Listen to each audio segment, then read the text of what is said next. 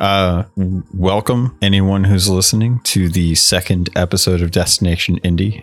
If anyone has been wondering where we've been, well, fortunately, a lot of us we've been pretty busy, and a lot of it comes down to scheduling, timing, and also playing the games that we're actually going to be talking about, which, considering how many games we have to chat about this episode, it's kind of obvious why it might have taken us a little bit of time, especially given some of the games that we're actually playing, why it's been so long since we've actually had an episode. But before we get into that, I have to introduce the co-host of the show, Kylia, the aficionado. Welcome to another episode of Destination Indie. How are you doing? I'm doing great. Thank you so much for having me. I'm really excited to do another episode. Yeah. I've been looking forward to what games you've kind of picked out and what games I should be playing. We've had some good discussions and some help with some of the games that we've been playing. And I don't know that we'll agree wholly on everything that we picked out, but some of the things that we have talked about, I think are games that people listening to the podcast are going to enjoy in some way or another. But did you want to kind of break down the games that we're going to be talking about for which ones you picked out this week? Sure. So we're going to be deep diving on Morkredd, Unruly Heroes, Call of the Sea, Donut County, and Max Curse of Brotherhood this week. Awesome. Well, I know I've played to completion 2 of those. The other 3 I'm not as familiar with. One of them I'm familiar with because you kind of talked to me about it, but I don't have anyone to play it with, so I can't really jump into that. And the other 2, I'm just kind of interested to find out more about what's going on. So I wanted to actually pick up on Call of the Sea as the first one, because I think that one is the one most people are probably going to be familiar with if they've been either listening to this podcast or listening to any podcast that talks about indies in general. Call of the Sea seems like it's the one that's probably the most popular. If maybe I'm stepping out of bounds there, but would you say that that's fairly accurate? Yeah. So I was actually when they first showcased that Call of the Sea was going to be a day one Game Pass, when they were doing all the announcements at E3, I picked it out a mile away. I said, that's a game I want to play. That's a game I'm interested in. And a lot of times I do that because I do play games that are off the beaten path. People don't really have the same opinion as me. So I was super surprised when Call of the Sea came out and there was such a huge presence for it. And people that were like, yeah, I want to play that, or I saw playing it. It was honestly shocking to me. So I definitely say it's probably the biggest presence on our list today. So let's dive into that. So Call of the Sea, the studio is Out of the Blue. It's being published by Raw Fury. Are those 2 studios, or is that a studio and a publisher that you're familiar with in the past? Actually, no. Call of the Sea is actually the first title for the studio. They haven't done anything else prior to this. And they did say that their goal is to make games like Call of the Sea, so narrative puzzle games. Raw Fury has done some games, but nothing that I'm very familiar with. So they're both game or studio and publisher that I have not really familiar with prior to this. That's kind of nice to hear, actually, because I think if it's one thing you and I can agree on is that this game came out of the blue, and no pun intended. I didn't mean that. I was just kind of, you know what? Never mind. You know what I mean. Did. No, I didn't mean that. But it came out of nowhere. You know what it is? It's the fact that it's the name of the studio, and it was like in my head. So I just had that stupid retention that happens. And that's the first thing that came to mind when I was trying to open my mouth and say something intelligent, which rarely happens. But when this did come out, I saw it and it just looked so polished. And as a fan of Sea of Thieves, I think both of us could kind of find some familiarity with the aesthetic and be drawn to it instantly. If I'm putting words in your mouth, feel free to yell at me. So looking at this, I'm looking forward to the fact that Out of the Blue is saying that they're looking to do kind of these puzzle-based narrative games, because I think going into this game, it really set the stage right off the bat.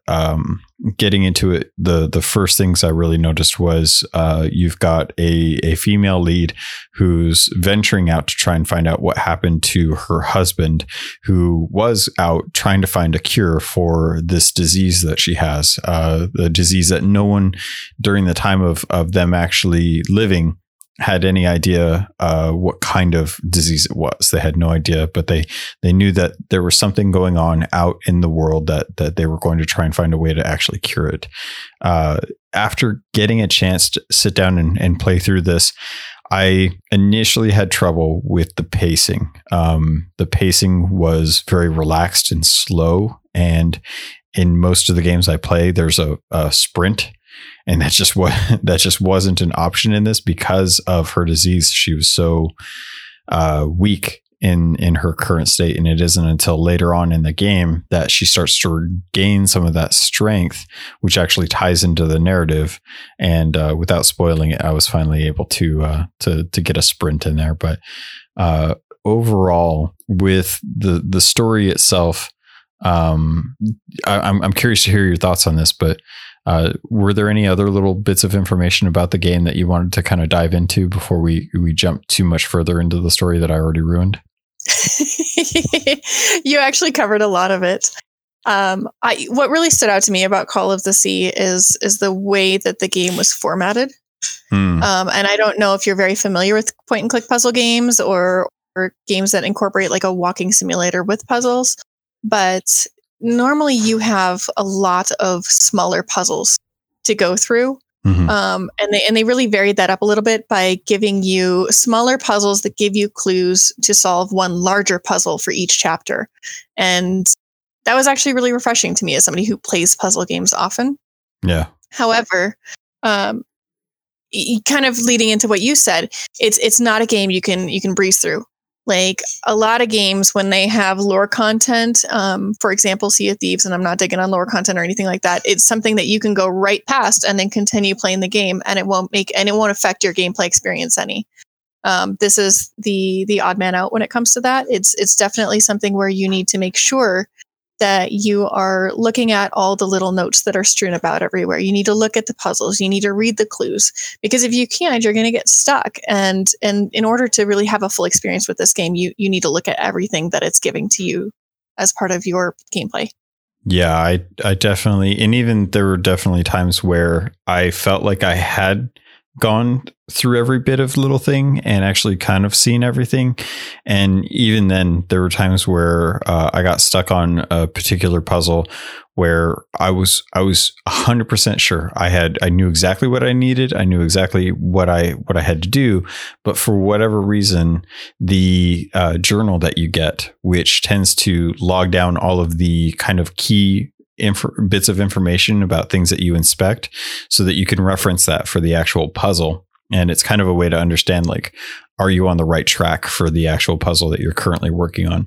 And by the way, before I really get into what I was about to say, I have to say the puzzles in this game vary in difficulty, but I absolutely loved all of them. There wasn't one that I thought of that I went through that I was like, this is really just kind of superfluous. It really doesn't feel like it's kind of moving the story along.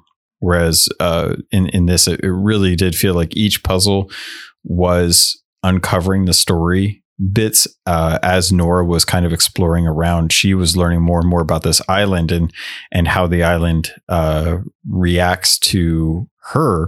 But also, it was nice to know that the things that were blocking me from progression were things that mattered to the actual narrative. And it was important that you finish each bit, because every time you finished a puzzle, it gave you a little bit more of the story and a little more understanding of what was going on in that world at the time that all that stuff was being created. So the one thing that I was getting on about the actual puzzle was I actually had to look up a guide a couple times on this and talk to you about it as well. Because there's one puzzle where I thought I had done everything. I went to work on another part of the puzzle. And it wasn't until I looked up the guide and they're like, yeah, do these things. I was like, all right, I'm almost positive that I've actually done these, but I will just go and do these again. So I went and I actually re-looked at the things that I needed to look at. And sure enough, one of them, for whatever reason, just did not register when I initially did it. And I thought it had. So I felt like I was just completely stumped. Like it kind of just put a big roadblock in front of me and said, like, you can't progress through the game unless you figure this out. And it was like, that's kind of tough when there's no way to have like a hint guide in this game. There's nothing that will kind of be like, hey, I see that you've been having trouble with this. Would you like an invincible star, Luigi? And you're like, no, I'm good. But I kind of wish there was something in the game that was like, hey, I recognize that you've been kind of stumped on this for the last 2 hours. Would you like a hint? So what did you feel about how did you feel as far as the puzzles go? Well, there's definitely no hand holding. What I would say is I really liked the fact that as you looked at the different clues, because I've been through a lot of puzzle games. It's one of my favorite genres. I've had to take like graph paper. I've had to like write things down. You know what I mean? I've had to take some extraordinary measures outside of games before in order to solve puzzles, even as recently as the Down in Bermuda that I reviewed. But what I thought was great about this game is everything that you looked at that was a clue, it would log. There really wasn't anything that you needed to write something down or remember that wasn't easily available to you in the journal. What was tough about that is kind of touch on what you said. The puzzles are all over the place in terms of difficulty. A lot of times it's the leaps that you need to make in terms of logic to bring clue 1, clue 2, clue 3 together to solve the larger puzzle. Kind of getting ahead of myself here, but in chapter 3 was the hardest one for me, and I think for you too. I think it was chapter 3. I think I know what you're talking about as far as the one that we both kind of talked about. Yeah, the organ puzzle. It's hard to talk around. Yeah, without saying anything else. Yeah, organ puzzle. If you've played it, you know exactly what we're talking about. If you don't, just be prepared. It's worth it to kind of have a guide in your back pocket, or have someone to talk with like we did, to be able to help kind of work out some of that logic. Because that really is like a big stopgap, I think, in my mind of where you run into problems with being able to understand the intent of the puzzle and how difficult it is to work out the different pieces of the puzzle. But yeah, kind of what were you going to dive into? I was going to say it actually took 7 different pieces and parts to figure out the organ puzzle. Which is a lot, you know what I mean? Like trying to figure out how you need to use this on this and then move that to that, you know what I mean? And kind of following that chain of logic in order to get to your final solution for that puzzle was a lot. And I would hope that people wouldn't just give up when they get to that puzzle, because a lot of the game after that really is easier and doesn't require quite the leap of logic that you need to get to the end of the puzzles. And it's such an incredible game that if you're playing this and you got stuck on chapter 3, look up a guide, do what you need to do to get through that, because there's so much more game after that that's worth playing. And I don't want people to have that be a wall that they come up against. The content that's actually post that is some of the most beautiful content I've seen in a game too. The thing that's ironic about it is the atmosphere and the mood in the first 3 chapters is beautiful, and it really sets the stage for the apex of the story, the actual climax. And when you get past that, everything else just becomes so much more interesting and so much more exciting to understand, like how the rest of the world on that island exists. And the story really ramps up too as you're trying to find your husband, about what's going on with that. So I have to echo that.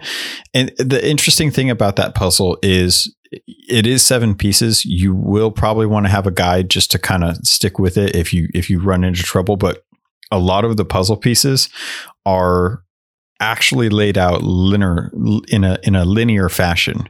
You actually travel to the first part of the puzzle before you travel to the second part of the puzzle. And then you travel to the third part of the puzzle after you get past the second part of the puzzle. So if you follow along and you don't do the thing where a lot of people in, say, like adventure action games where it's like, yeah, this is a really stressful moment, but I'm going to wander around this entire room to try and find any little bit of ammo or herb that I can to try and survive. If you just go with the flow of the game, and I'm really trying hard not to make the C puns here. If you just go with the flow of the game and you head to the big interesting thing that's in front of you, then chances are you will probably stumble across the part of the puzzle that you need to at first. And after that, once you've done kind of exploring that area, it will kind of push you to the next portion, and you kind of have to let yourself go with where you feel like the game is trying to send you, as opposed to trying to be that person that is trying to explore every nook and cranny and get ahead of where you think the game wants you to be to try and see what's going on there. Like just kind of let yourself be pulled in with the actual narrative and go from point to point to point, as opposed to just really diving too much into stuff that you really don't need to until you've gotten the information that you need. I would agree with that. It's just not a fast-paced game is what it is. You have to stop and flip the pictures over. You know what I mean? Look at the sign hanging from the hut. Look at everything and let that help you move along in the narrative, because it is so important that you just kind of let it guide you. So if it says, oh, well, after that, I went and looked at the control room of the ship. Well, don't go to the other tent, go to the control room of the ship, because it's going to tell you, like, give you your next clue that you need. Yeah. Yeah. Overall, how did you feel about this? Were there any things that you didn't like about this game other than the difficulty in variation for the puzzles? Honestly, that was my biggest gripe with it, is just because they if you look them up, the developer, they'll say that they want this game to be approachable for everyone. And I feel like maybe if some of the puzzles hadn't been quite so difficult, and again, I'm going to bring up chapter 3 because that was like the bane of my existence, that it would be more accessible to more people who maybe want to vary out of their comfort zone and try a game like this. And they definitely should. This game is amazing. It's got, in addition to just having really unique puzzles and trying to figure out how everything fits together and making those leaps of logic, it's also got really great sound. The music just flows really well with the story. The voice acting is amazing. It's something that I think, even if it's maybe not the type of game you regularly play, definitely people need to look into. Yeah. And for those that may have played other games akin to this, if you've ever played the game Firewatch, Cissy Jones, who was in Firewatch, actually voices Nora in Call of the Sea. And she just has one of those warm voices that I could just listen to all day long. She's got a great voice, and she knows exactly how to inflect, how to show emotion, how to show concern with a character that is first person, which is, it's really interesting to play a first person game that has so much narrative from the actual protagonist. You know, typically when you're a first person character, you're supposed to have options on what you want to say, but because you're alone on this island, everything that you say is to yourself. And so she's talking to herself a lot of the time. And in that instance, she's explaining how she feels about a situation or what she's uncovered or what she's thinking out loud to try and help with the fact that you don't get to see her character explore this. It is you exploring this as her. And it's an interesting way to approach a first person narrative game where you don't have other people to talk to in this world, you know, when you're starting out. The one thing that I did want to approach on is the ratings for this. So I'm over on the Xbox app right now, and I wanted to dive into this. Again, I'm really trying not to do the puns. I'm sorry about that. The average rating for this is 3.4. And from what I've seen, a lot of the reviews say that it's just too difficult or it's not for them.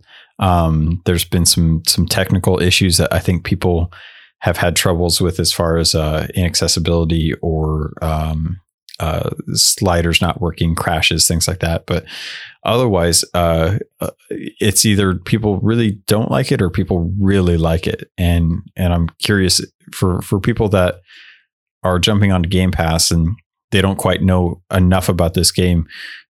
Are there some people that you could say like, yes, if you like this, you would like that when looking at this game? I'm trying to think of a game that's really like it that would, if you like this style of game, you'd like this. Really, if you like the puzzle games, like the point and click games, it's very much like a really polished Artifex Mundi game. Artifex Mundis are hidden object / point and click games that are widely available on PC and Xbox. However, they're not, they don't retain that degree of polish. I'm convinced that they have one person that does the voice for the males and one person that does the voice for the females. And that's it. But in terms of gameplay, if you really like that kind of gameplay, I would say that Call of the Sea is a good comparison to that. And I can definitely see, like, again, that it's got that difficulty. But if you can make it through that center part of the game has 6 chapters, right? I probably spent half of the time that I played the game in chapter 3. So if you can get past that, the pace does really pick up. And like you mentioned before, the story really picks up and it really pulls you in after that midpoint. So I think, again, it's just something that everyone should experience. If someone out there plays this or listening to the podcast and says, yeah, I want to play that, and they get stuck, I'm happy to answer questions. I can even kind of dole you clues without giving you the answer. If that would help you at all, I'm more than happy to assist people. Yeah. And that was the thing that really surprised me is once I got past that organ puzzle, everything else about the game was just like, oh yeah, okay, this is cool. Let's get into this. I want to really dive more into the story and kind of get to that end game where I can finally find out like if I'm right about what I think is going on with the game. And I was happy that I was right. I felt like I kind of learned that a little too soon in the game.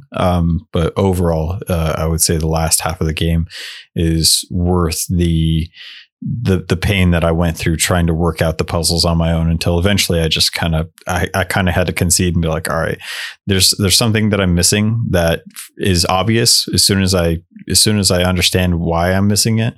And once that happened, it was really nice. Any final thoughts on the game, or did you want to move on to something else? Actually, I'd like to just really touch briefly on the achievements, if that's okay. Yeah. For those of you out there that are achievement hunters, this game is actually pretty reasonable for that, because if you're focusing on getting all of your interactive clickables and items as you're going through the game, which you should be in order to figure out the solutions to the puzzles, you're going to get probably 3/4 of the achievements on your first playthrough. And the game really is quite friendly in that aspect, so that if you go back, there's a chapter select. If you go back and you miss something in a specific chapter, it remembers all your notes from your previous playthrough, so you only have to get the stuff that you missed. That's actually one of the few games that I did get 100% on. Hey. Which I don't do.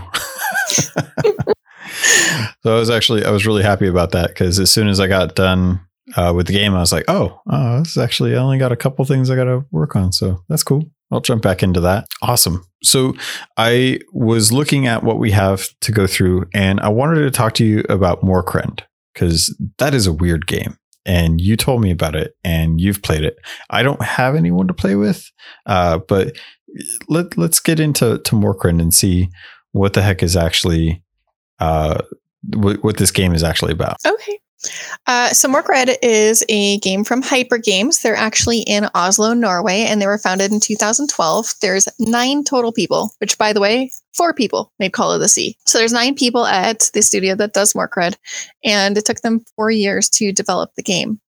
What I think is interesting about this game, and about many of our games actually, is how universal games can be. I mean, this is a game from Norway, and It's a really neat, unique game that I haven't seen much in this vein before. It's a co-op game in its best. You can absolutely play it by yourself, because you said you hadn't played it because you didn't have someone to play with. When you play it by yourself, you have 2 characters and you use one stick to control each character, versus co-op where you have one person independently controlling each character.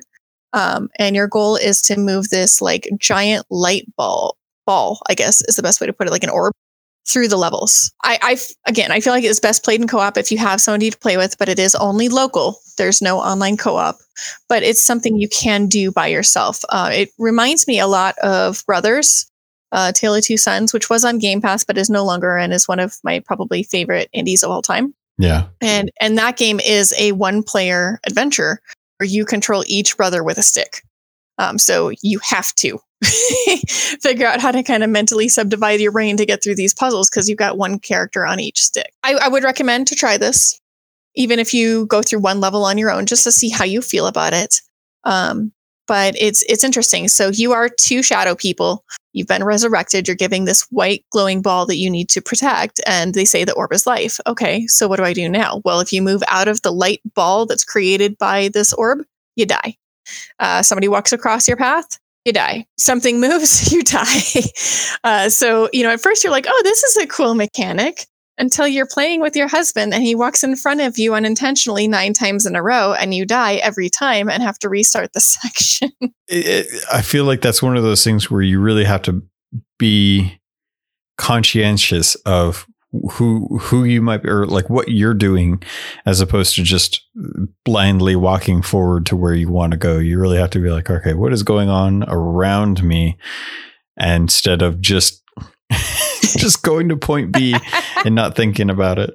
And it happens the whole game. So you might start the game and be like, oh yeah, okay, so here's the mechanic. I get this. And then like halfway through the game, you're like, okay, I got to get from point A to point B. And you walk there and you don't realize that you walk with the shadow from the ball, creating a shadow behind you, and you cut your person off that you're playing with and kill them instantly. The save system is very forgiving. So you don't lose usually horrific progress by dying. It's more of a haha, okay, don't do that again. But you definitely have to be super aware of how the light and shadow mechanic works so that you can, for example, move to the right around the ball and not cut off your partner and kill them and have to start that section over. Oof, man. Now, after watching some videos of this, I noticed that it starts out kind of normal for the most part, but it quickly starts to descend in some weird aesthetics. Can you touch a little bit more on why it gets kind of creepy later on? Well, okay, so the why is a really interesting question. Mm-hmm. There's not a whole lot of narrative, right? Yeah. It puts you in the game and it shows you being resurrected and it gives you a ball and then you just have to figure out how to get the ball through the levels. Yeah. As you proceed through the levels, there's like murals on the walls that tell you some information about the story, but there's not anything that really walks you through the why you're pushing this ball through the level. Mm-hmm. And then at the very, very end of the game, there is something, and I'm not going to say what it is because it will ruin the whole story of our game, which has no story.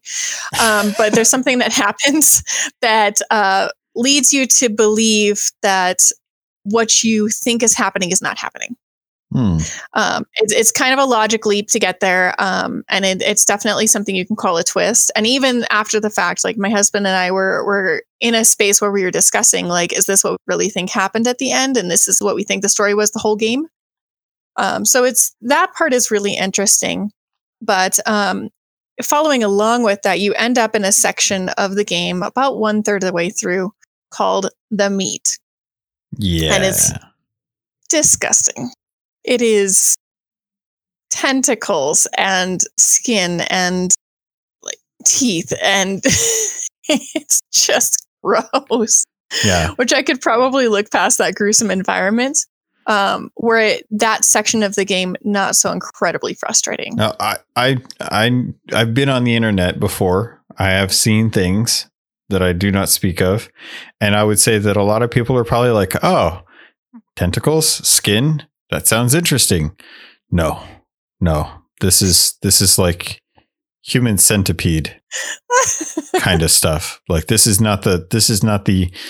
There's no glossy, winky faces about this. This is like Diablo 2 kind of grossness that you're just like, yeah, no, I didn't need to think about those kind of, but I think the closest thing I've ever seen to it that was in a game recently that I can pick from is Trover Saves the Universe.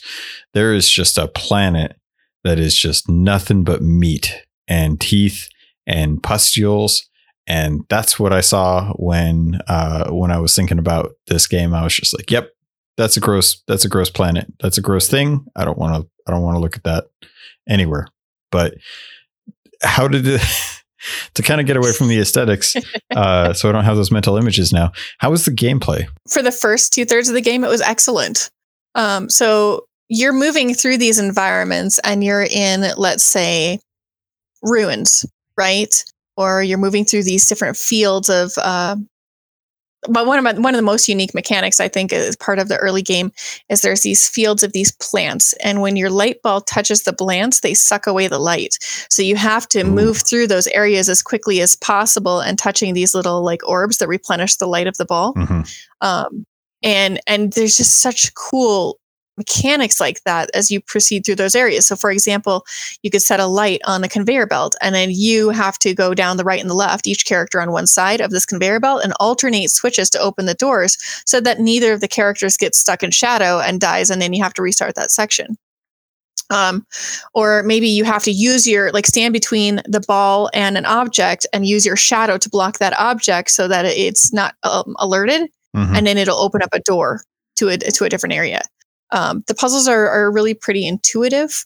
I really enjoyed that section of the game. And then about 2/3 of the way through the game, you hit that meat area and it changes up most of those mechanics while adding some new ones. You're moving through that gruesome environment. And then the final section is incredibly difficult and frustrating, especially as you're trying to coordinate two people and make a lot of action. And I really was not happy by the time I got to the end of the game. And it sucks because you start early in the game and you're like, this game is so cool. And these runes and the way the light plays through everything and how this all affects everything is so neat. And then you get to like that last part of the game and you're like, I hate this game. I just want it to be over. I'm never playing this game again. So, okay. So after that kind of a review, who would enjoy this game? Who would get a kick out of this? I think it's a lot of fun as a co-op game. I mean, my husband and I, we had a ton of laughs playing the game. It was really fun to figure out how to solve the puzzles and how each mechanic works. But when you get to the end, you just have to know that this is not going to be the most fun part of the game. It's going to take kind of a downturn where maybe not the controllers not having the cleanest response becomes very evident. Whereas earlier in the game, it wasn't quite as punishing. Earlier in the game, you get lots of checkpoints. Like even if you get close to a checkpoint, it'll give you credit for reaching that checkpoint versus having to completely cross over it to get credit. But as you get into the later part of the game, the checkpoints are so far apart. I feel that maybe they could make that part of the game not quite as bad if they would add more checkpoints, because you have to go through these long stretches of game. And again, I'm trying not to ruin anything because it completely changes the light and dark shadow mechanic on you. You have to go through these stretches of game, and there are very spaced apart checkpoints. And if you screw up anywhere in that process, it makes you go back to the checkpoint you were at. Yeah. And after doing the same section 32 times, you really start to get angry at both your co-op partner and the game itself, going, well, why couldn't you have put a checkpoint halfway between this and the next one so that I don't have to keep replaying this section? Gotcha. Now, so when I think about this, and I think about other games that try to play with this style of gameplay, this cooperative co-op in a situation, you know, a lot of games that come to mind are things like Moving Out or oh gosh, I just blanked on the cooking one, Overcooked. Man. So I think a lot about those and how those games really play on the idea of what you're doing is frustrating when you're playing with someone else, because you're reliant so much on that communication with who you're playing with. But at the end of the day, they try to make the game as silly and as humorous and fun as you can possibly get it, so that the frustration is kind of diminished by the levity of the situation. This game always felt like it was a very serious or very dark game. So how do you recommend this to people who are going to be looking at this with the potential of jumping in with someone that they are playing games with on a regular basis, especially if this is a local co-op game? And tell them that, this is going to be a dark game. You're going to get frustrated. How is this going to keep marriages together? Wait, it's supposed to keep marriages together? Didn't it? This was not the marriage ender. Okay. The marriage ender was the one that's not Game Pass. No, my husband actually is a great co-op partner. As much as he doesn't enjoy playing these games with me, he's still awesome to be a trooper and play through these games so I can have these discussions with you. He's right behind you, isn't he? About 6 feet. Okay. Is he playing Destiny right now? Is he in Forza? Nope, Destiny. Okay, so he's distracted at least. Yes. Okay, that's fair. This is true. So at least I know you don't have him looking over your shoulder while you say this. So I can trust that everything's okay. Yes. Blink. Well, okay. So Blink. let me jump in actually on the previous point. Sorry, what? Oh, I was just going to say blink twice if you need help. Oh, at any point. I'll mute twice just that works. So you know. No, we played Overcooked. We haven't played Moving Out yet. And Overcooked, I think the core of it is really in the communication. The difficulty in this game in that last section is not so much about the communication. Obviously you're going to say, hey, I'm going to move left and then right, and then you throw the ball to me or whatever. But the problem is you could do the same thing 5 times in the exact same way and get a different result. And so that for me falls on the game mechanics. Again, if they would have thrown in some more checkpoints in that final section, I really feel like it wouldn't be as bad. And maybe not everyone's going to struggle with it like we did. Maybe another group of people will play through it and it'll be totally fine. And they won't have the same difficulties we had. But we were just, again, not impressed with that final section. And he told me he'll play it again with me. Like, he really, really enjoyed the bulk of the game. But when you pass into that last section of the game, he said he won't play it with me after that. So it's nice because at least I can go back and try and get the achievements from the earlier levels, but without having to play the entire game and feel that same frustration. So at least I can get about 2/3. Do you think this is something people could drop off and be satisfied with the first 2/3 of the game and feel like they don't necessarily have to complete the game and still get enough enjoyment out of it? Given that there's no story, really, your biggest story moment is at the beginning and at the end. So if you're not really invested in the story, you can still play a good section of the game and still be very happy with your experience with it. Absolutely. Cool. Well, or play the whole thing and just say, I'm never going back to this game after this. The whole game is I think it took us 3 hours. You know what I mean? It's not a long game, but knowing that 2 of the hours are fantastic and the last hour is really frustrating, you got to levy that against how you want to spend your time. Yeah, that's real good to know. Was there anything else that you wanted to jump into about this? No, I actually just want to say one more thing. There is DLC content for the game, which we have not invested in, and maybe that they have resolved some of those issues in the DLC content. But when I tried to look at it to see what was in it, is there more levels like the first part of the game or like the second part of the game? All I could find out is that there's hats. Apparently you can get hats for your characters in the DLC, and I couldn't really find anything about additional levels or content. Hey, that's a choice. That's a choice. So if you want hats, there's DLC. Awesome. Well, let's go ahead and see if we can dive into. Let's do Unruly Heroes next. Let's jump into that. Cool. I have no clue what this game is. So why is this a game that you want me to take a look at? Unruly Heroes is definitely a game that slipped under the radar, and it actually slipped under the radar for everyone, including myself. And then when I was kind of combing through stuff going, I haven't looked at this yet. What is this game? I found out that I really got caught. A lot of it on the graphics. The graphics are really cool looking in this game. It's a 2.5D side-scrolling kung fu platformer, which is a whole lot of things in one. That's a word salad. Yep. So that is a word salad. I'm going to get this wrong, and hopefully my husband will correct me. But it is a 2.5D character on a 3D environment. So the environment's very living. It's 2D character on a 3D environment. But the environments are very living. They move. They're very pretty. They look almost watercolor painted. And that's kind of where I got caught. I was like, wow, look at these graphics. I wonder what kind of game this is. And I started looking deeper and I'm like, wow, I really want to try that.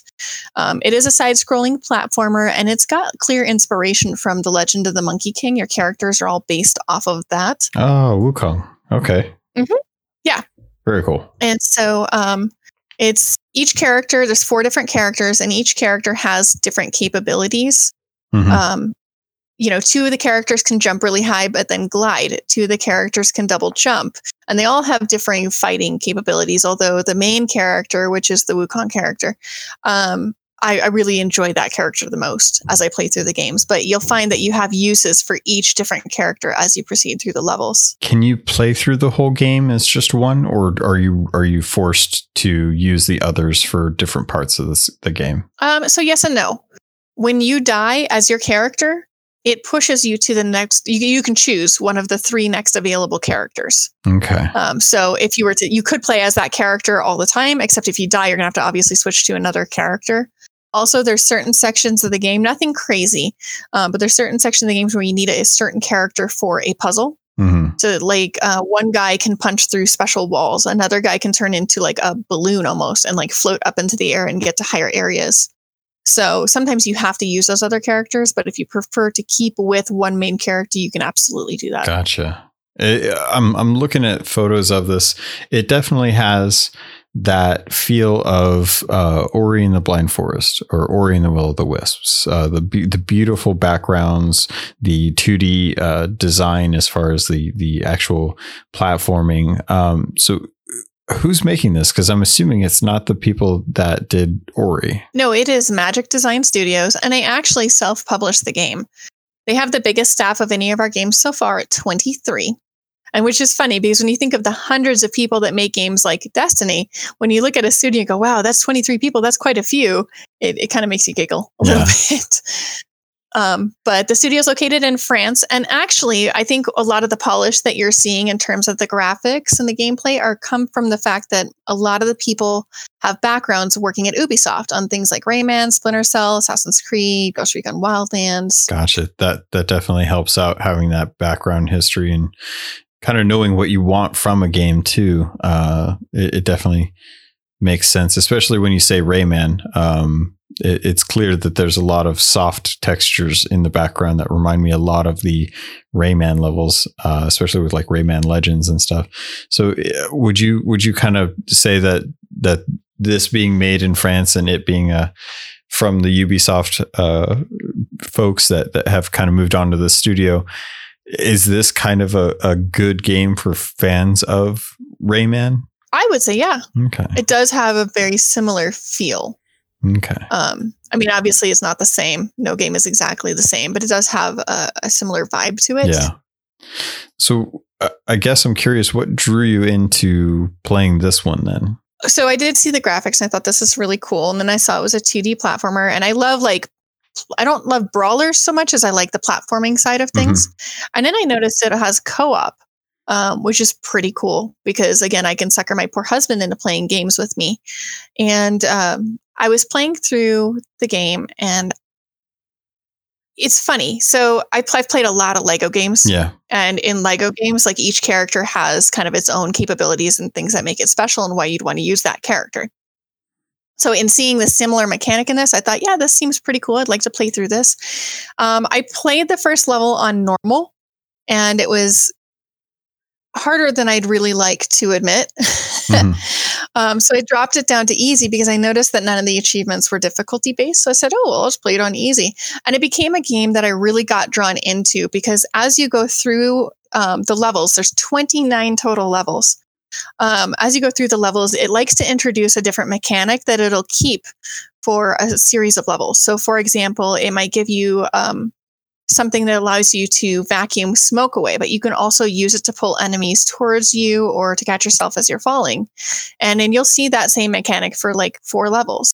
And then after you defeat the final boss of that area, and you go on to the next section of levels, they'll introduce another different mechanic. You maybe can take over your enemies. And you can get all the abilities now that those enemies have to get through the levels, like climbing on the ceiling or climbing straight up walls.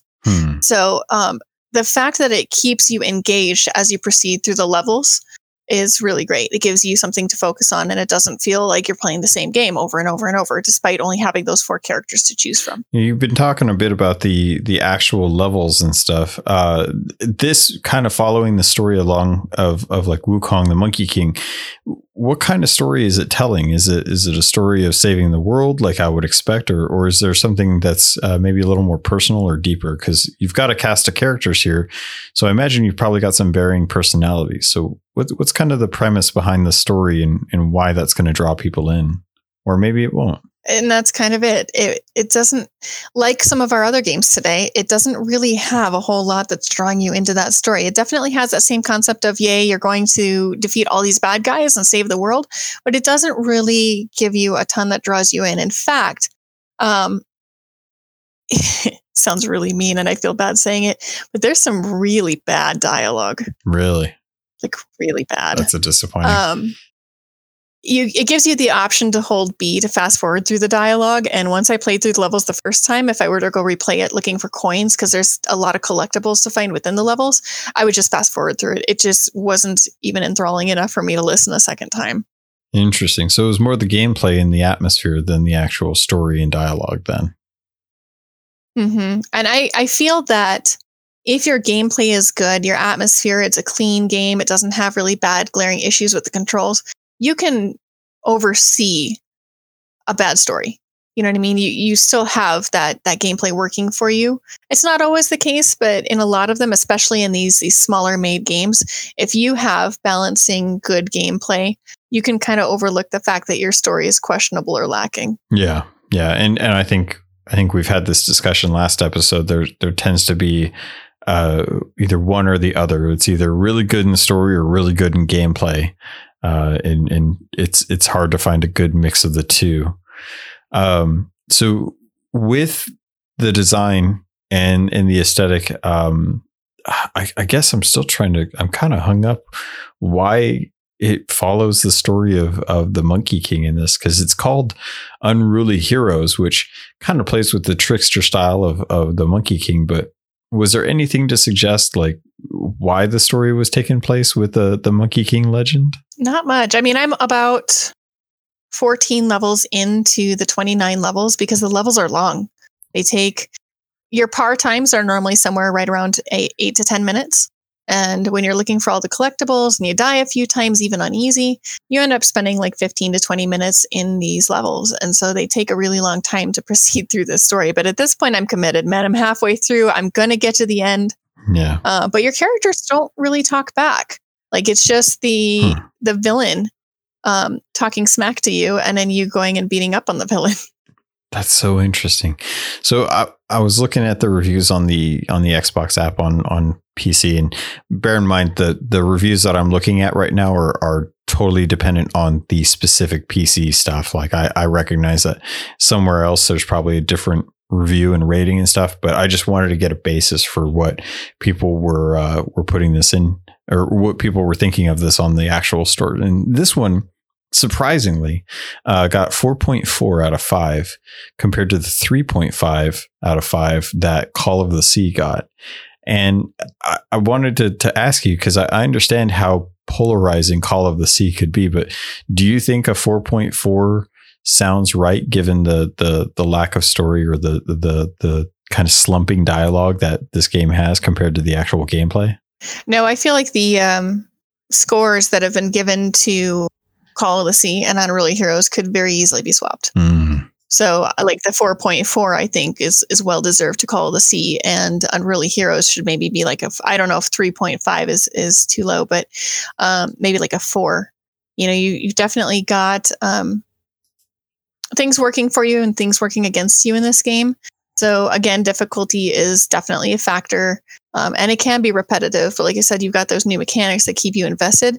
I think that they could have cut down the number of levels. I understand that they wanted to create this expansive world with different environments, and the environments are very different between each section of the levels. But I feel like maybe they went a little too far. They could have easily gotten away with like 3 or 4 levels in each area versus like 6 or 7. Interesting. Or do you think maybe it would have been better if they'd split up the levels? How do you mean? Well, you'd mentioned that the levels were really long. Do you think they could have split up the levels a little bit more, made it a little more digestible on a shorter basis? Would that have helped at all? It definitely could have helped. Like I said, they've got an achievement for getting a level done in less than 5 minutes, and like 0.015% of people have accomplished it. It's just not a short game. Like when I sit down and I work on a level, I know that I'm putting 15 to 20 minutes down to try and get all the collectibles and get through everything. Yeah. Interesting. I did notice too on the store. Maybe I don't know if I want to go on the store rating system at all, because I'm looking at Morkredd, and they gave it a 3.5 as well too. So I don't know if I trust these people. You guys are crazy. Some of these games. Are you looking at the Microsoft store? The Game Pass store on the Xbox app for PC. And I don't trust it anymore. I'm giving up on that. I'm curious, was there anything else about the game? Maybe something that was redeeming that you would recommend for player or for people, or overall just kind of, did you think that this game is something people should pick up to try, or maybe they're in love with the Monkey King legend? Actually, I make it sound really bad, but it's not as bad as I'm making it out to sound. The game is fun. Mm-hmm. It's a lot of fun. If you just put it on easy, and I don't condone taking the easiest path out or anything like that, but to make this game, I think, redeeming, if you put it on easy and play it with a friend, or even play it by yourself and swap through the characters, it is a lot of fun. It's a time investment, right? Knowing that there's 29 freaking levels. The death mechanic's super redeeming. So I don't know if I'm sure you've played the Mario games when Yoshi loses the baby and the baby like floats up into the air, and then you have to hit the bubble to get the baby back. Yes. Okay. So but only a little bit. When you lose a character in this game, and then it allows you to pick another one and pop back in and continue to play, that it's got a similar mechanic. So then a bubble comes up with that character's face on it, and all you have to do is hit the bubble, and now you have that character back. So it makes it really hard to fail. That's kind of nice. The levels, like if you're willing to sit down and just play through it and have some fun, yeah. It's really nice. It's redeeming, I think, hugely redeeming, because then you just have to hit it and get your character back and continue on. So the boss fights aren't as bad as you would think. You know what I mean? Playing through the levels, if you get to a particularly difficult puzzle section, it's not as hard as you would think, because you can just keep getting your characters back. There's no limit. That's good to hear, at least. So you could, they may be long levels, but it's not the hardest thing to have to deal with, as long as you can kind of stay close to your characters if you lose them. Mm-hmm. And there's also a PvP mode as well. There's local and online PvP. If it's something that you're interested, I am not, so I cannot speak to how good or bad that is. But it definitely seems like they dedicated a portion of their time to creating those PvP. And it's very much a brawler aspect in the terms of like a Smash Brothers. You know what I mean? Where you've got the static level, and then you have your characters and you're fighting and using different abilities. And there are, I didn't mention that. These characters do have a like ultimate ability. So as you go through and you beat up enemies and that kind of thing, it fills up your ultimate ability buttons. And then you pull both triggers, which I don't know what it is on the PC, but you pull both triggers, and then they use some sort of like crazy ability. Like they might turn really big and smash everything and do massive damage to bosses. Or they might spin in a circle and move the circle around and just keep hitting the boss consecutively. But those make it really fun too, the ultimate abilities. That's cool. That's a fun moment where you get that sense of being able to just be completely overpowered for a short amount of time. Mm-hmm. And it's really forgiving in that aspect too. In fact, in the fact that it gives you those really fast. Like you might use it, and if you're using the same character and popping off all the time, you'll get it back within a couple of minutes and you can use it again. Very cool. Was there anything else, or did you want to shift over to our next title? No, the only thing I would say is if you're going to play this, don't do it for achievements. Do it because it's a fun game. It's got a really cool graphic aesthetic, and it's really pretty, and all these levels are so different with the mechanics. If you like to do the collectathon thing where you it's got 100 coins in every single level. If you like doing that and finding all those coins, it's really cool because of the way that they hide them too. Awesome. But that's kind of the end of that. Works for me. Well, let's dive into our next game, which I wanted to actually switch over to something that I have played, which was Donut County. This was a game. This was, I'm very curious to hear your thoughts on this. This one didn't ring so much for me the way like Call of the Sea did. But who made this? Who published it? Give me some information about like what's going on with this indie developer. Okay. Well, Donut County is actually made by a dude. His name is Ben Esposito. And he came up with it on his own in a game jam. And then he expanded upon that and released the game with the assistance of Annapurna Interactive. So this is like literally a one-person thing. He also worked on What Remains of Edith Finch, which is another game that is on Game Pass that I'd like to actually maybe touch on next podcast. And I think that Donut County is another game that is really polarizing. Like I talked to you prior to this and you were really just not a huge fan of it. But yet I have heard from a ton of people on Twitter and in my interactions with people that I know that are like, yeah, I played Donut County and I loved it. It's ridiculous. So tell me why you didn't like it. Okay, I want to get into that, but I guess the only way I can is if I kind of give us a bit of a base for what the game is. This is a world with animals that are actually animals, but are self-aware animals. They talk and you have relationships with them and there's jobs, and it's kind of a little town just populated by animals. And there's one girl who is with them for some reason. You know what this reminds me of? Now that I think about it, I say this out loud. It reminds me of Winnie the Pooh and Christopher Robin, where Christopher Robin is just out with a whole bunch of little animals. And sure, in the real world, it's just stuffed animals that he's, having playtime with. But in this, it's kind of that same prospect. And you've got a raccoon, which I love raccoons. So already I had a positive disposition towards this game. And this game just kind of has you go around with the holes of a donut, which is literally like that Acme scene from Who Framed Roger Rabbit, where you throw the black hole on the wall and you can reach into it, or you can throw it on a box and reach into the box and grab something and pull it out. This is a hole that's just in the ground, and you navigate the hole, and you have objects in the world fall into the hole. And every time you do, the hole gets larger until eventually you're sucking up entire buildings. And come to find out, everyone is just in the middle of this hollow planet that is just now in the center of the world. And they're all sitting around blaming the raccoon for all of the stuff that was going on. And he's like, all you guys did was order donuts. And they're like, yeah, because donuts sounded good. Why did you use a hole to suck me up into the earth? And I really still don't understand the point or premise to it. I'm a fan of games like this. Like Katamari Damacy is a game where all you're doing is just rolling a ball around, and you just pick up objects on the ball.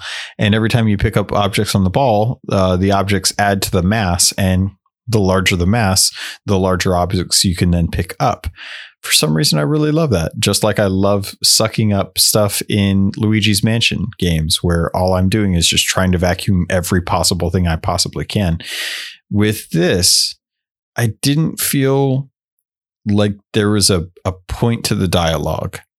And every time there was a dialogue session, I actually really just was annoyed to the point where I was like, nope, all I want to do is have things fall into the hole. And if you're not going to give me the things to fall in a hole, I just want to skip past it. So I will give credit to the game and the developer that if you don't want to listen through the dialogue, there is a very quick speed through button for all the dialogue. You can just skip it all if you really want to. So I appreciate that. I just don't know why there was so much emphasis on the dialogue between the characters, because when I was reading through it, it was very dull. And it did not captivate me in the slightest, because all it is just arguments back and forth. It's like, oh, well, he said this, or, oh, they said that, or she said this. And they're blaming each other for stuff that's going on and pushing the point. And I'm like, I didn't come to watch these people argue, or these animals argue back and forth between each other. I came to have things fall into holes. And this is just keeping me from that. So that was my biggest issue with it. The levels themselves were good, but they were very short. And I had a lot of trouble with that.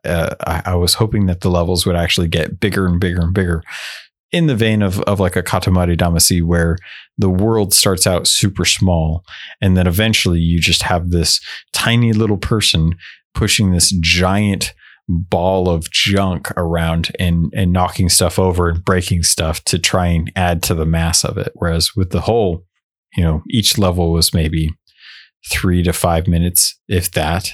If that, I wouldn't even say 5 minutes. I can't think of a level that was really 5 minutes. So that's kind of where I rubbed up against the game itself. But I will say that it is a short enough game that I wasn't too upset about it. But give me your impression. Sell me better on why I should praise this game more. Wow, you've given me a lot to cover. Okay. Sorry. No, so let's start okay. from the beginning. Let's start at the beginning. I want to go over the story a little bit because you did touch on the story, but maybe not in a way that not everyone's going to understand it listening to this. Only the people who have played it are going to understand. So I'm going to break it down a little bit more. I didn't get the story. I skipped it all. And you're not wrong, actually, on anything you touched on, but I'm going to swing back. Let me kind of start there. Yes. So BK is the main character. He's a raccoon. He works in a donut shop. His job is to obviously deliver donuts, but then he's given this app that can deliver the donuts for him.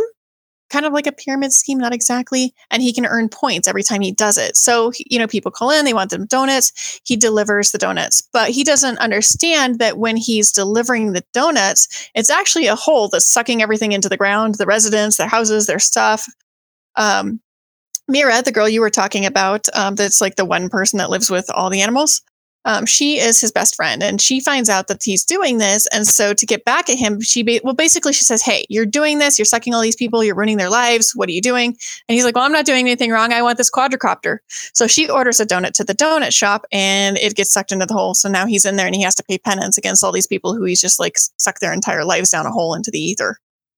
From there, though, you're absolutely not wrong about the dialogue. It is not enthralling. It's pretty dull. They're arguing all the time. And then it's got that awful, like the Animal Crossing. Yeah. And you're... But not as charming as Animal Crossing, though. That's the problem. It grinds on me when I listen to them going, and I'm like, can we put a little softness on this? It hurts. I like the Animal Crossing. I don't like this. Yeah, so I definitely, no, you're fine. I read the dialogue, but I did the same thing. I could not stand that noise. So I kept fast forwarding through the dialogue to try and get to the end where I'm like, let me play this game again, because it is so much fun to play as the whole and to suck everything up. And you start small, and first you're sucking up like a cockroach, and then you're sucking up a brick, and then a crate. And then all of a sudden, like by the time you're done, you're taking the entire freaking like building down the hole with everything else. But you're right. The levels are really short. There's not enough. There needs to be more gameplay to make this balanced with the fact that you have to endure that dialogue. Everything that you suck up goes to a Trashopedia, which you can basically look up each object and kind of read about it. And there's some funny descriptions in there. But overall, is there a balance, I guess is the question, between having to endure the dialogue and playing the gameplay? It's close. Like the gameplay is great. It's a lot of fun. The story takes a crazy turn after that point, after he sucked down the hole, where he basically has to confront his boss, which is just out of control. But yeah, there really needs to be more gameplay. You touched on something with the Trashopedia that I thought was interesting, because I saw the achievement. I 100% of this game because I saw how little I had left with it.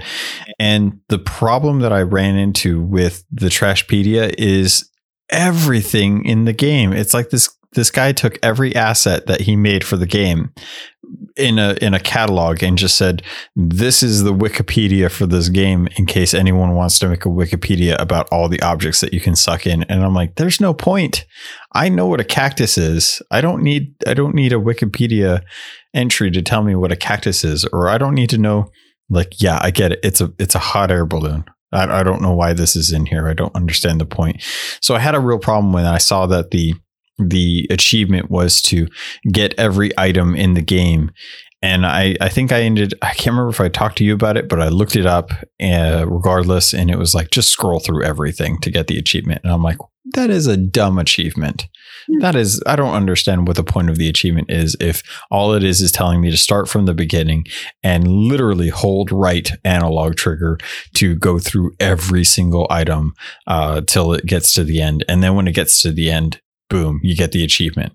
That's not crafty at all. So I don't know if that was just a lack of time or lack of ingenuity, but I had trouble with the whole Trashpedia thing. I do agree with you wholeheartedly on the end of the story. The end of the story actually has a boss, which the game doesn't have a boss or any fights until the very end, which I was really kind of surprised about. So what did you think of the anything that I kind of touched on with the Trashpedia or the boss? As far as the Trashopedia goes, I do feel there's some excessive descriptions. Like, this is a cockroach. It eats trash. You know what I mean? Like, okay, we knew that. But there are some hidden gems in there of things that are really funnily described or comments that are made. So I'm not saying completely pass by the Trashopedia. As far as the achievement goes, though, I do not remember that at all. Now, keep in mind, I played this back when it came out in like 2018. That's when I picked it up and played through it.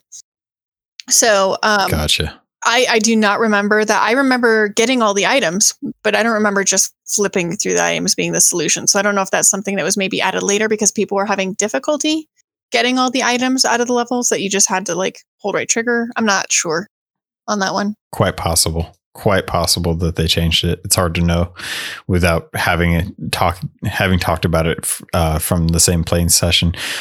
So touching on the boss, BK, which I actually like BK. I think that was really adorable, but that's just my love for any cute little fluffy thing that looks like a raccoon. The whole quadcopter thing plays a bigger part in the actual end story. So as far as the end boss fight in the end of the game, was that a good, satisfying payoff for the game as a whole for you? Yeah, I would agree with that. Well, I don't know if I'm agreeing with you or not, but I would say it was because that last section of the game really ramped up what was happening in the story and kind of what you were doing. And I thought it was a lot of fun. Not that the previous levels weren't fun, but there just wasn't enough of them. And I still stick to that. There's just not enough gameplay for you to really invest in it, I think is a good way to put it. Because the game is only how long did you put in the game? Ooh, that is a good question. I probably knocked it out in maybe less than 5 hours. It did not. It was kind of a one-time play through everything. I probably spent a little. I probably stayed up a little bit later than I wanted to because I realized I was getting close to that end. So I would say it was probably 5-6 hours worth of game there. I did enjoy the last fight, or the only fight in the game. The thing that I think I wish I saw more of was actually that, because it isn't until the very end of the game that anything even changes for the end of the game, where you're not just pulling things into a hole. And there was a little bit of puzzle work towards the end that came into play. And I was like, yes, that is how you approach a game that is just about pulling things into a hole to make the hole bigger. You have different design. Essentially, without any kind of spoilers, there are some Rube Goldberg designs to the puzzles at the end that aren't hard, but it was kind of refreshing that it wasn't just me quickly picking things up into a hole and waiting for the hole to get bigger so I could pick up bigger things. And I feel like that is where that game excelled and should have put more emphasis towards. I think that the levels preceding that were dull and just a means to get to the end, where I actually had to work out some puzzles, and I actually enjoyed that more, I think. I'm split on that, right? I think the earlier levels were still really fun because they were chill. Oh, okay, well, I'm gonna suck up this thing into the hole that's this big, and then try and get something bigger. I mean, it's no different than Katamari. If you don't enjoy that style of game, you probably won't enjoy this. Like I said, I really enjoy them, but I would like them to be longer or have more interaction with things that you suck into the hole versus what you did see at the later boss fight. I mean, honestly, I know it's one guy making it and it's not fair for me to judge, but if we could have had like three times as much game, right? So a series of like 5 levels and then a boss, and then a series of 5 levels and then some sort of puzzle or boss fight again. Like, I think that would have really created some depth to this game that is maybe not there. And I think that's what I'm hearing from you. Yeah. It's funny because at the end there's hints of a different type of game than just a straight Katamari Damacy, which in itself I actually really love. And there is goofy dialogue in a Katamari game as well. And I stand by my feelings for Donut County as I do for that one. I absolutely hate the dialogue in Katamari games. I absolutely love pushing a stupid little ball around, collecting paper clips until I can get a car. And for whatever reason, I just wish I had that as the sole gameplay. Like if they made a Tetris Connect where all it was just me pushing a stupid little ball around, or me just pushing a little circle to absorb things into the game, I would love that.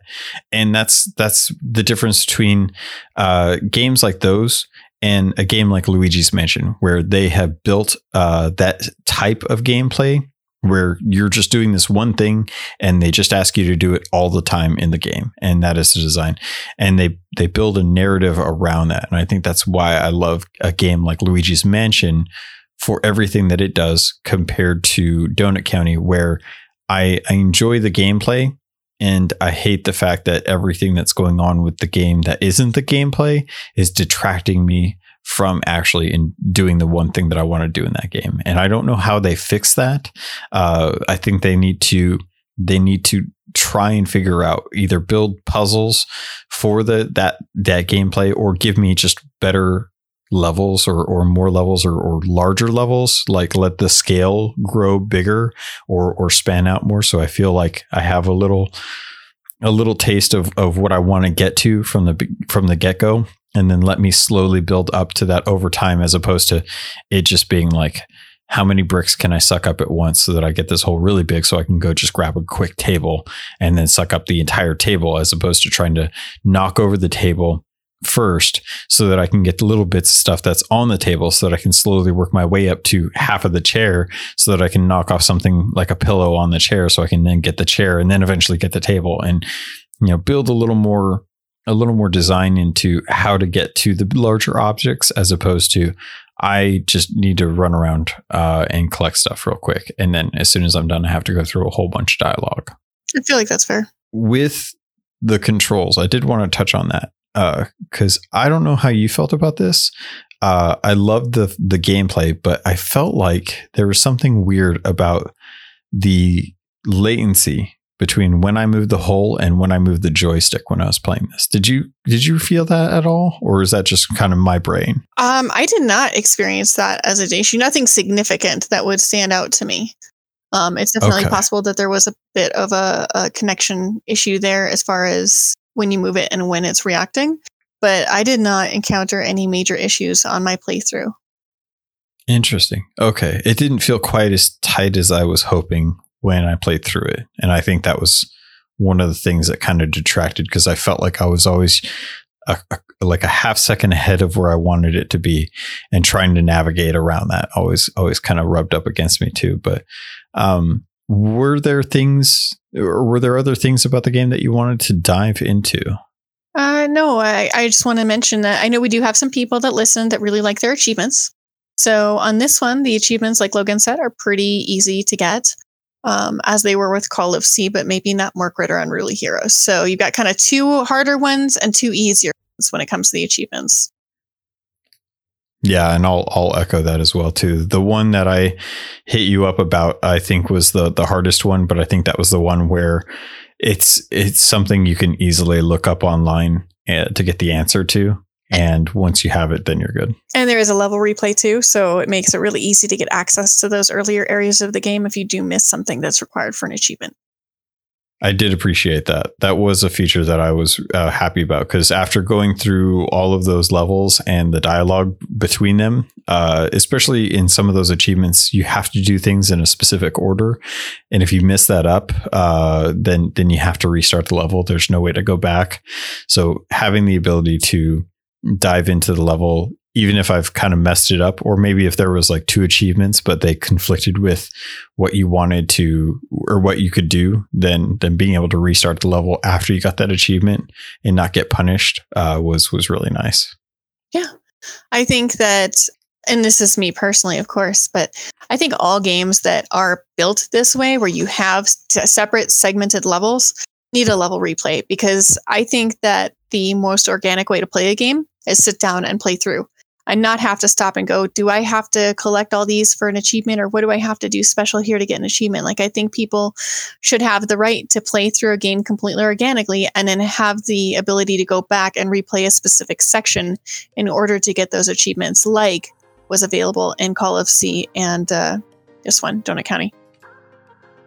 Very cool. And I think we're going to take a quick break. This episode was actually much longer than what you're listening to right now. Believe it or not, we actually recorded about 2 hours worth of content. The trouble is that is a lot of content for a lot of games that we covered. So what Kylie and I decided to do was to take this episode, split it up into 2, and release them separately. So that way, if you enjoyed what you've already heard, awesome. Then all you have to do is go out and play those games, enjoy them, come back later on when we've released the second half of this episode. And what we'll do is we'll actually have the rest of our thoughts on some other games, as well as some other things that we're looking forward to. Unfortunately, at the time of recording this, we've already had the Idea Xbox event. There's a lot that I'm sure both of us want to go over in the future, and we'll try to get some of that content out for you as soon as possible. So thanks for listening, and be sure to check out the show notes for any links to our social media or the Destination Indie content. See ya.